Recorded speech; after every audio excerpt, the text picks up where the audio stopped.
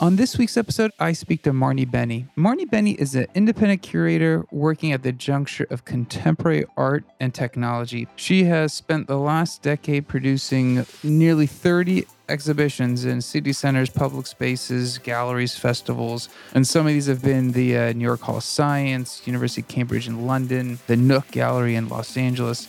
Really a fascinating conversation because in her current role, she is the co-founder and curator of AIartist.org, which is the largest community of artists using AI. And this platform is allowing artists to share their practices, investigate the future implications of AI on society. I really enjoyed the conversation because I do love art and art history. So we kind of got to explore different avenues of where AI is coming into the space, how it's growing. There's exhibits out there showcasing the power of AI in art. Either we're talking about, the art taking on its own form and learning and producing various iterations of itself, or robotics and somebody working with a technologist to help produce a machine that produces art. I mean, there's so many different variations. We'll link to the show notes a couple of the exhibits out there and various artists' work to give it some context, because I think if you can visually see what the AI generated art looks like, I think it's going to change your perception of where things are going. We touch also on just where traditional art sits with the new emergence of this AI component, the new skill sets required to leverage and harness this technology. I was thoroughly fascinated. We actually ended up finishing the recording and we started sidebarring a separate conversation. And I thought it was still just engaging, and I started recording. So this is a little bit longer podcast than typical, but hopefully everyone enjoys it. So without any further delay. Hey, Marnie, thanks for being on the podcast today. Thanks for having me. So I did provide an introduction at the beginning of the podcast, but obviously I'd never do justice. I was hoping maybe you could tell all the listeners a little bit about yourself and kind of who you are and how you got here. Sure, absolutely. So I'm a contemporary art curator. So contemporary art, mainly working with artists who are still alive, which opens a possibility for more collaborations. I was always interested in the arts, of course, but then really interested in science as well. So I sort of started my curatorial path being interested in environmental science in particular. And I produced a show called Nature in the Dark with a co-curator in Australia that focused on sort of water quality. There's different iterations of it. There were a lot of different artists in different mediums. And that was sort of my first big curatorial science-based show. And it was very participatory for sort of a broad audience that wasn't necessarily into science or not necessarily even into art. And that sort of really solidified for me the types of shows that I wanted to do as a curator. Approachable shows where people could have a lot of different mediums where they could engage with the material and the artwork and sort of the educational components and bits that they could learn sort of about water quality during the show. So from there, I was working with SciArt Initiative, and I was their curator for about 5 years. And now I'm their curatorial advisor. And through SciArt, we did many shows in galleries and universities. We actually have a show up now at the New York Hall of Science called Weather the Weather, which is a show that's focused on climate change and how weather affects our day-to-day. And you and I were just talking about cloudy days. And I live in New York and it's really cold and, people tend to stay inside. So it really does affect our day-to-day life. Yeah, and now I just am an independent curator sort of still. So I work with galleries and museums, and my shows focus in science and more recently, more so in the tech world, which is why I started AIartist.org. Cool. AIartist.org, I guess that's the largest community of artists using AI. What was the driver of starting that? So artificial intelligence is something that first it's relatively invisible and it's a little bit difficult to understand, yet it influences our daily decisions. So it determines the routes that we drive. It determines the songs that we hear on Spotify. All these different algorithms that are influencing our minute-to-minute life. And I was really interested in learning more about this. And I was really interested in seeing had the space to experiment and play with this type of technology. So technology goes really quickly. And I think that often, maybe engineers don't have the time to sit and think about all of the implications or to even think about, positive and negative.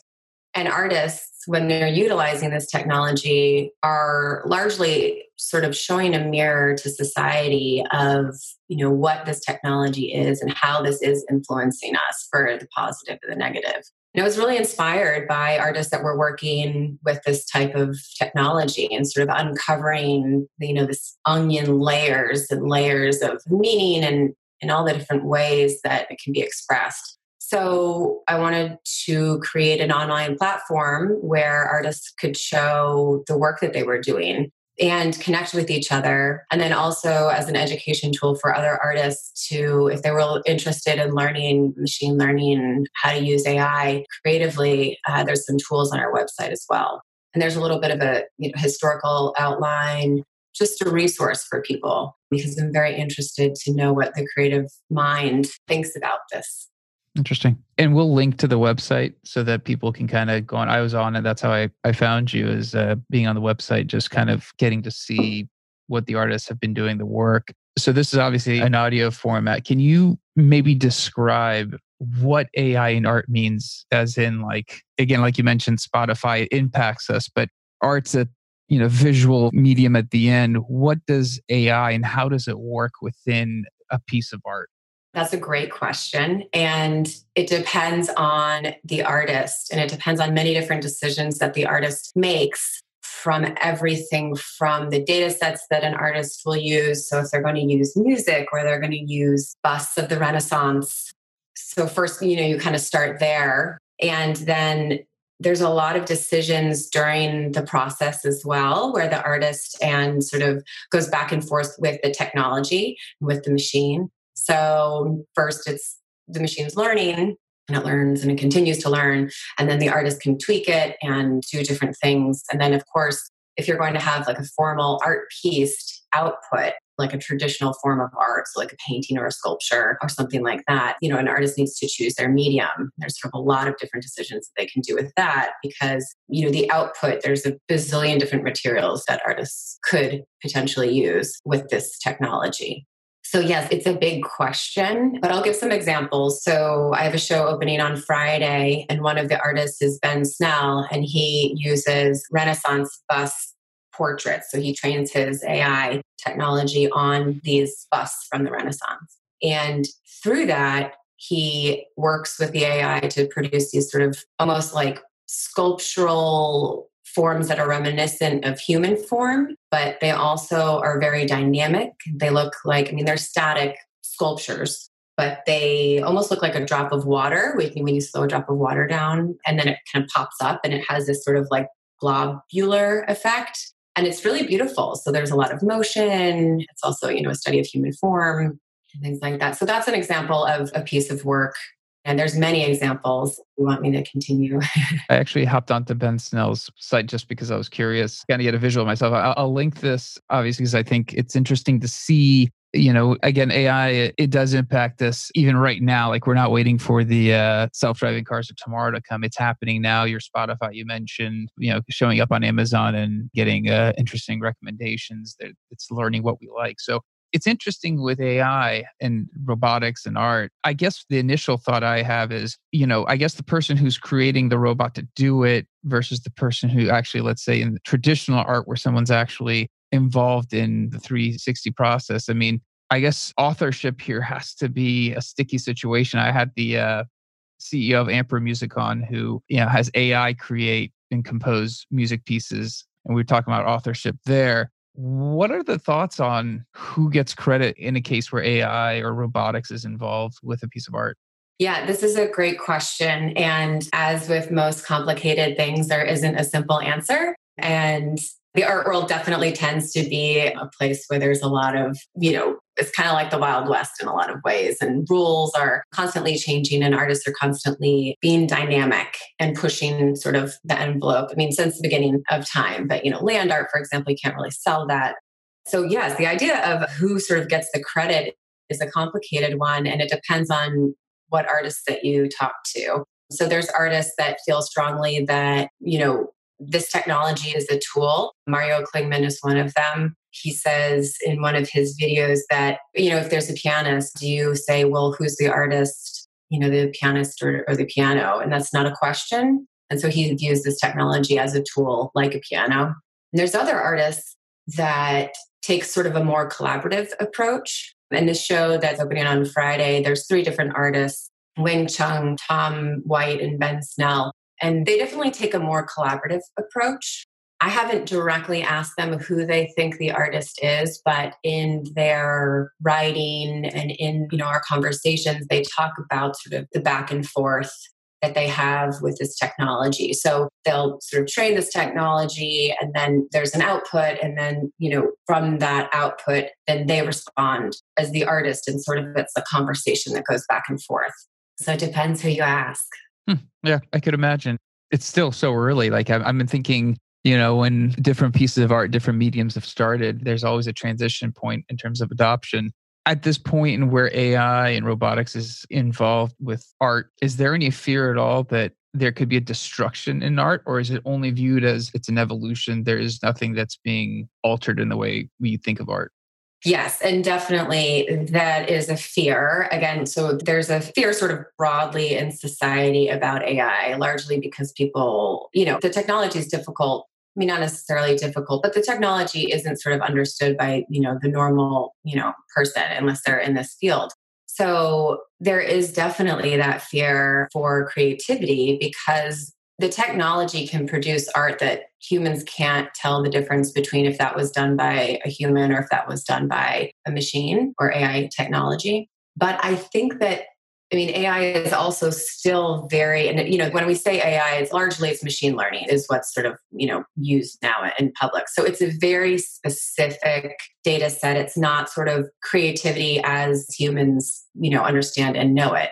This being said, AI, machine learning, it's creating poetry, music, and, paintings and sculptures and different things like that. And I think that people also get scared because it's like, well, if machines are creating this, they don't need to be paid. So then, our artists kind of out of work. Those are all fears.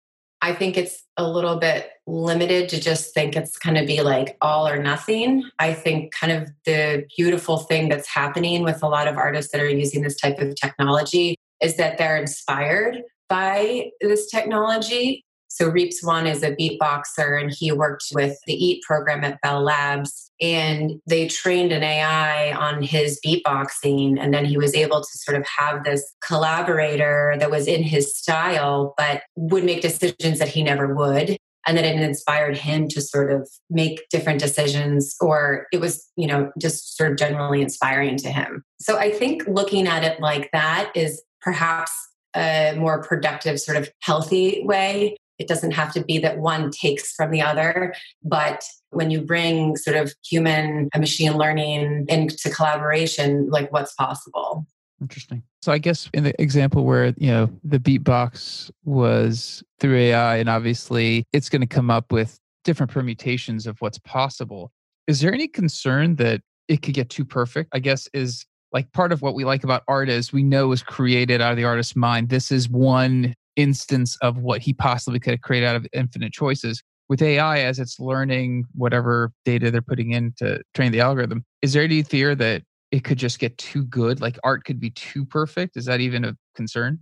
That's interesting. I have not heard that concern before. And I think that also with art, it's very subjective. So it's difficult to sort of, I think, have one thing that everyone's like, oh my gosh. Arguably throughout history, there are things that are very valued and they're in museums and, they're taught and different things.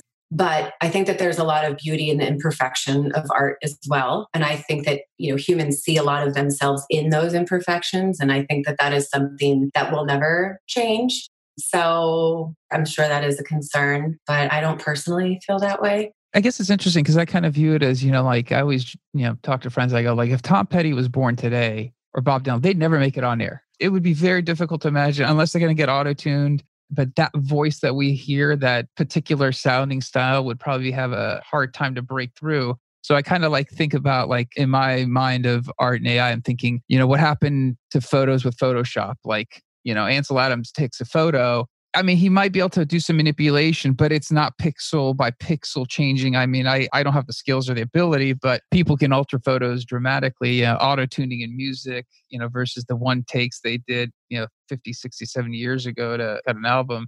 I guess not understanding I keep thinking to myself, can a piece of art get too fabricated? But I guess it depends if the artist is choosing that path. I guess that's where you mentioned the decision point in this process. Exactly. Like where the technology is right now, it's not possible for a machine to sort of go do its own thing. And, also the technology, humans are living in this very full world and globe that we have and influenced constantly by sort of outside songs or films or travel or, what have you. And this technology isn't living in the time and space. And so, you bring up Tom Petty, and I think that, a lot of artists, musicians, what have you, performers, like it's time and place that was really, helped them to be, the greats that we know now. And when time does change, then people change with that. And then, so then we have other greats and other types of music. And an AI isn't able to do that, or is only able to do that right now with, very sort of small set of data. And they're not kind of able to process the way that humans do. I mean, I guess to speak to the technology that is early, one thing that I always think is really interesting is that, like a human child seeing a butterfly for the first time, they see a butterfly and they're able to recognize the butterfly again way before an AI is, because the butterfly wings might have spots. And then if it sees that sort of same iridescent, like purple quality with a spot, but it might be a peacock or something, and it takes the machine a really long, they can process a lot of data quickly, but it takes a lot of trial and error. Whereas a human is, for whatever reason, which, I don't understand, would love to know. So if anyone listening does know, let us know. But, a human is able to sort of, pick that up immediately or close to it. I think it's all, you go to Florence, you see Michelangelo's David statue. We don't see many of those statues anymore. So obviously evolution and, techniques, like you mentioned, time and place has changed. So why wouldn't a robotic produced art stand as an art medium? The guy who splashed the paint around. Oh my God, I'm not going to remember. Oh, Jackson Pollock? Yes. Who would have probably thought 500 years ago to take paint, splash, strip, and consider that art? I mean, I guess it makes sense what you brought time and place. Yes, exactly. I think art sort of is our cultural little temperature gauge or something. It's a cultural gauge. It really is. And we learn about history and we learn about humanity and what was happening politically and socially and, so many things through culture, which is why one of the reasons I wanted to become a curator and one of the reasons I'm interested in AI, because this is a huge shift. And I think it's important for artists to be using this technology and to be asking these questions and to be really exploring the relationship that sort of humans and machines and technology are going to have. I'm curious, I want to shift and talk about skill set involved. So I don't know, when we're talking about an artist, obviously, they can either independently learn based on talent or go to art school, learn different techniques. When we're talking about AI and robotics in art, where does the artist's skill set end? Or are they actually learning software development and machine learning techniques, and they're getting into Python to be able to do this stuff? Yeah, great question. And also not an easy answer. So it depends on, the artist. So an artist could potentially hire someone to make their vision. But, I've spoken with several artists and sort of like creative technologists. And I do think that there's a difference between the two.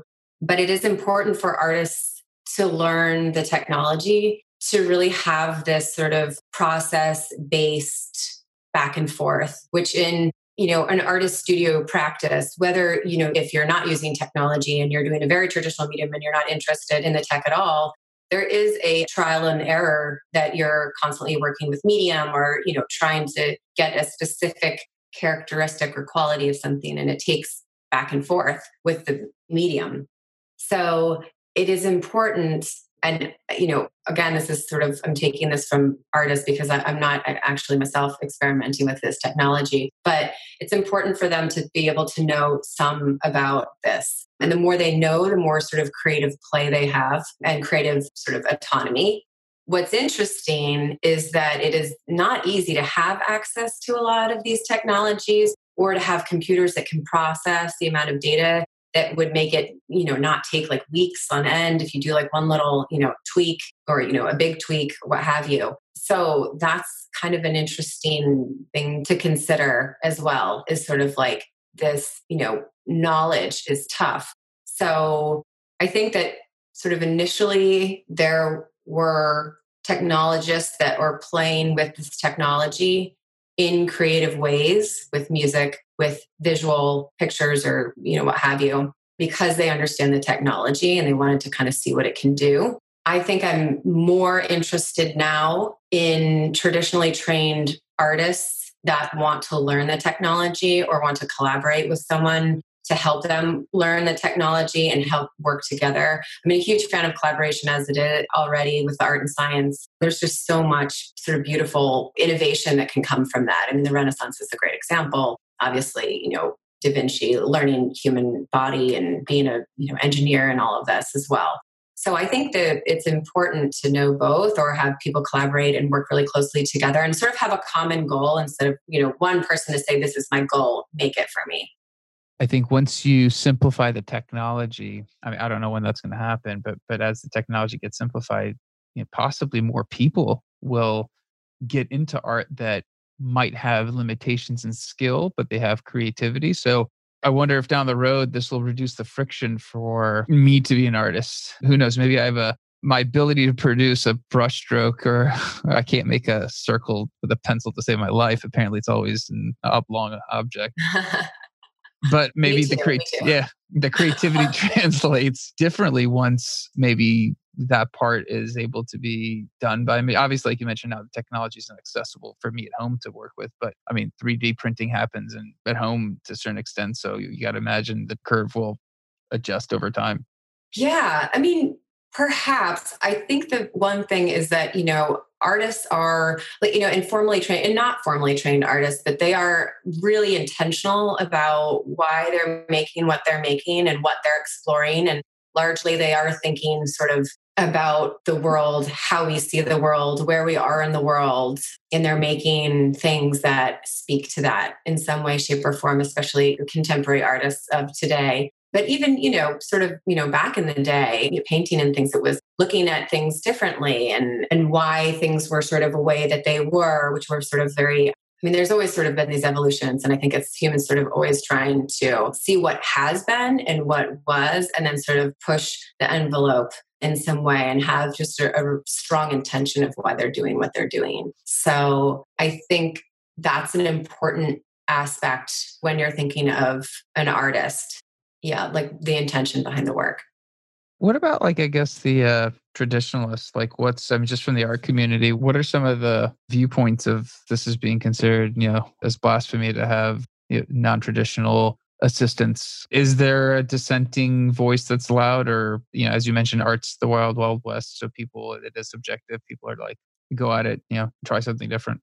Yes, there is. I think sort of the art and tech movement is always been met with, as with, most change, it's met with resistance in a way. And I think that's largely having to do with the fact that I mentioned earlier, sort of there's creative technologists that are familiar with the technology and sort of mess around with it and come up with some, output. And that is one way. But I think sort of a more sort of formally trained and someone who is an artist, and not even formally trained. I don't mean school when I say formally trained. I mean, they look at the world differently than most and sort of are exploring, as a mirror, kind of where we are in society, especially with these technologies, and creating work that's based from that. And so I think that that's the issue, is that people who are more traditionally trained artists are like, well, these, creative tech people aren't really artists, like it might be like a production company that makes like a cool, like light experience, at a retail at like Nike or something, because retail's going down the tubes a little bit. So now stores are wanting to have an experience for their employees. And sort of like, is that art? And like, that's done for a company and it's done through a production company, and there is creativity attached to that. But would it be sort of with intention and thinking about where we are. It's not answering any of those questions. It's not exploring any of those things. There's not much of philosophy behind it. And I think that that's largely where some of this pushback comes from. And so again, I'm interested in artists that are, more philosophically, exploring through their creative practice and using these types of technology and learning how to use these types of technology, which again is, not easy. Google just did it's a small grant program, I think with 6 artists. And so they're merging their engineers and technologists with these artists, which is great. I wish there was more of that. It seems like it's, I think with anything that changes, I think technology starts, having people question and wonder whether or not it's just gotten easier. I'm sure, cave people sketching on a cave wall were challenged to create art, but they did. And I mean, a machine, like I said, I'll link to the AIartist.org site because there's some examples that when you see it, you're like, that's not what I would have thought. I know there's an example of a robot with a paintbrush in its hand. Yes, yeah. And that's where you start going, I hadn't thought that, my traditional sense of art is being challenged from thinking, there's an actual artist with the brush in his or her hand to make those conscious choices versus now a machine is being told. And again, depending on what the choices the artists make, that's a completely different medium. I don't know if it's called medium. I mean, there's a machine, doing the stroke. So I just think it's all very interesting because I think it's the natural evolution of technology being applied to art, and who knows where it's going to go. I'm sure it's going to change quite a bit in the next decade. Yeah, exactly. I mean, completely. And so Sugwen Chung is one of the artists that actually creates. Well, she was also at the Bell Labs through the EAT program, which is, a fantastic program because it does link artists and these engineers. And she was able to sort of train these robots on her brush stroke, essentially. And so she does a performative element where she's painting and the small robots are painting as well. That's collaboration with the result of a painting and through the performance. And Stephanie Dinkins, she's an artist that I love. And she is working on, several different projects, but one is sort of storytelling. And so she's trained her AI entity on stories of her family. And so 3 members of her family of different generations. And when I did a studio visit with her a couple months back, it was so funny because, we're sitting there in front of a computer and she did create a vessel that these stories, sort of emanate from. And, it was kind of going in the background that the AI was kind of picking up on what we were saying. And then it would respond to us as, being trained on her family members, conversations essentially, which was fantastic. And I think the most sort of fantastic element of that was seeing Stephanie's delight because she didn't know what the, AI was going to say. So it was always a surprise and delight for her and interesting. And then also to sort of have that in her family's sort of voice was, I think, compelling as well. So it was fun to sort of watch her and the AI together. Interesting. Yeah. I mean, I think that example and probably, the evolution of the power of what she's going to gain from that will lead her to, just a different type of installation or an exhibit. I haven't, in LA, we have the Getty Museum and a few other museums. I haven't heard of something coming through that, would have that impact. But maybe when it does, I don't even understand it yet. But I think it'd be really cool to experience something like that, like you just described, because it would be almost like it'd be a brand new experience every time versus art. You can interpret it differently, but actually having a whole new instance of it every time someone engages it'd be kind of cool. Yeah, definitely. And she'd been sitting with this for, weeks. So it was still really, exciting to see what was coming up. Cool. I like it. I think it's really exciting. And then I know we talked about the exhibit that you have. I guess the exhibit, is it more focused on the science and AI? I know you mentioned Ben Snell. Is it more centered entirely around, and where is it? Is it in New York actually? Yeah, so the exhibit is in New York. It's at Sapar Contemporary, and I'll give you a link for this too. But it's in New York. It's at Sapar Contemporary in Tribeca. The opening is this Friday, the 10th from 6 to 8. The show is entitled Art in the Age of Artificial Intelligence. And yeah, so we have 3 artists, as you mentioned, Ben Snell, Tom White, and Wing. I call her Wing. And they are all working with machine learning and AI technology or inspired by the technology. And so largely the show is an investigation of the collaboration between human and machine. And then it's also an investigation into like sort of what a machine sees, what a machine hears, what AI hears, what it sees.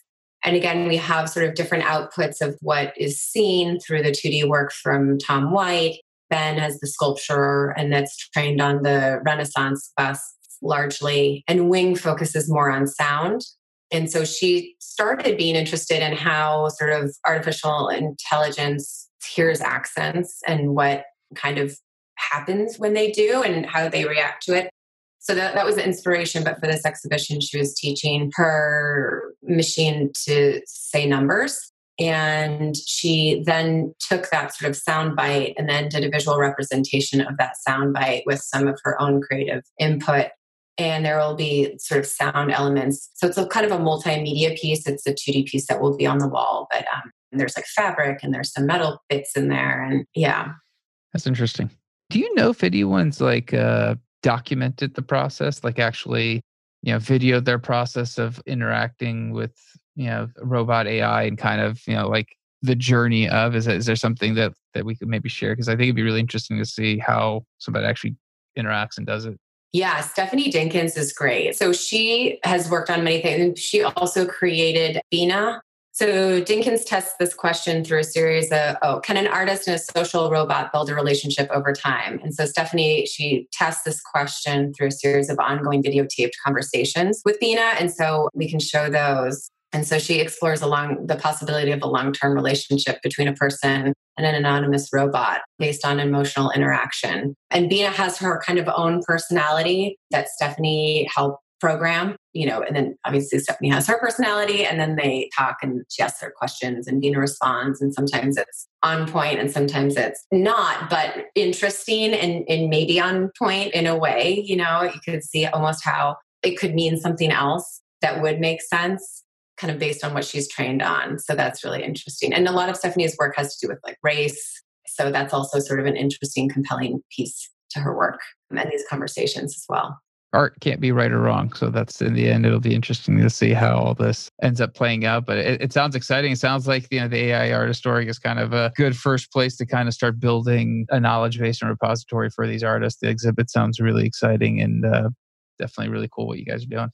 Yeah, it's great. I wish you could come out and see it. I know. Yeah, I'm excited now. So I'm gonna have to Google some of this online just to see some of the videos of my mind's trying to wrap itself into how this happens. But I'll some of the links that we'll put in the show notes. I'm definitely gonna dig in and kind of just understand how all that works. But super cool. Yeah, definitely. Yeah, it's all really interesting. And, it was challenging to find, artwork that was sort of in the traditional form. That was also sort of what we wanted to go for, because we're taking sort of this like technology. And then the output is sculpture, painting, mixed media work, which is, compelling to see sort of, and to help people sort of see how artists have collaborated with this technology to create these outputs. If you were to go back, and you mentioned innovation in the Renaissance period, like if you were to compare somebody picking up AI, what is the nearest comparison to something that happened in the Renaissance, or, obviously, based on the art history and all that, what's a similar comparison? Like, how do we actually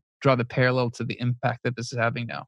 So, the impact is interesting question. And I don't know if so first I'll answer kind of that. So what's exciting to me also about AI and artists that are utilizing this technology is that this technology is changing every moment of our lives. Again, the songs, the route you take to work, and we don't understand, largely don't understand it. And a paintbrush, for example, isn't changing someone's life every minute of every day. Yes, there's beautiful masterpieces. And yes, a paintbrush might mean just as much to one person, but it certainly doesn't mean the same thing or have the same impact that artificial intelligence and machine learning has on humanity. So impact, that's a great question. I think about, the Industrial Revolution and the, electricity. That changed huge. We changed as humans and, our sleep patterns and, all different kinds of things because of that. So I think that there's been a couple of like big things that have really changed humanity or, put culture on it or, society has acted completely differently than it had before. But what I think is worth mentioning is that, the tech revolution is quite quick. Whereas, the impact, and these other sort of milestones historically, they've taken years and years, to really change products that people are buying. Well, it's been slower than the tech now because the tech it's really quick. So what would be an example of, let's say, like when Impressionists were coming around? That was brand new. Nobody'd seen somebody take a bunch of small dots to make a painting. Like, I mean, it would have been, why are you not just painting it? Like, would that be similar? Like, into kind of, obviously that's maybe more well known, something that's more well known. Like, how divergent is this to kind of draw an analogy to kind of help us understand kind of what's happening? I mean, the thing that comes to mind for me, and, this is definitely arguable, but would be land art. So when artists were actually manipulating landscape or creating work, ephemeral work in the landscape, Cecilia Vicuña, for example, of course, she created these really beautiful sort of ephemeral works of art from natural materials that then just disappear over time. They, fall apart and degrade and things like that. So I think that was super disruptive, and then of course, you have, the guys out west that were bulldozing land and things like that. And you couldn't sell that. Like that wasn't something that you could put in a gallery and sell it. So that was disruptive and sort of like, I guess, sort of the gallery like sales process. But again, it's different because that's sort of like art and sales. Whereas this is artists utilizing technology that is changing most people's lives every day. I mean, that's hard to kind of think about something historically that really matches that as far as sort of an art movement. I mean, there's been utilization of mediums, but this one is, it's different in the sense that it is a tool, but this tool, you don't always know what the product is going to be of the tool. Would it be similar to when the actual paintbrush was first invented? Like, would this be to the point where up until a paintbrush was invented, I don't know how people painted, but once the paintbrush was invented, that obviously changed the way art could be produced on a solid material of some sorts. Yeah, I mean, for sure. But I think that it goes to say that like the paintbrush is like a tool and like the paintbrush is not going to output something that you can't expect.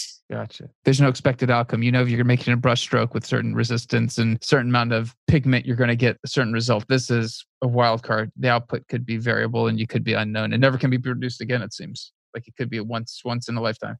100%. Yeah. So you constantly sort of get this new output because there is this level of unknown that happens, and not completely. I mean, it's not like, you train, your AI on, your coffee cup, for example, and then it produces a landscape. But there's nuances that are different and you kind of don't know. Nemo Aiken does a really beautiful job sort of showing this on video, where he trains his system on landscape painting, so with ocean and sky. And then he takes a mouse, and the mouse is either the sky or the ocean. And then he takes another like, I don't know, desk, something that I forget what the other tool is. In real time, you see one cut of the video, him moving his mouse, like the computer mouse, and then moving this other tool. And then on the other part of the image, the video that he shows, you see what the technology, what the AI is seeing based on these two things it's never seen before. So its output is only what it's learned, which is landscape painting. So you see when he's moving them, it looks like waves moving or it looks like clouds moving into the sky. That's a pretty good sort of visual of this technology. So those nuanced movements, like you don't know, like you see them moving, but you don't see how the brushstroke is going to make that movement look in that moment in the video. But it is only going to show something that's reminiscent of water because that's all he's trained it on. If that makes sense. No, it's good. I definitely appreciate you being on and kind of explaining the impacts of AI in art. We'll definitely share a lot of the links you mentioned. Best of luck on the exhibit and excited to see how things move forward. Great. Thank you so much. Thank you so much for having me on the show. And this was a great conversation.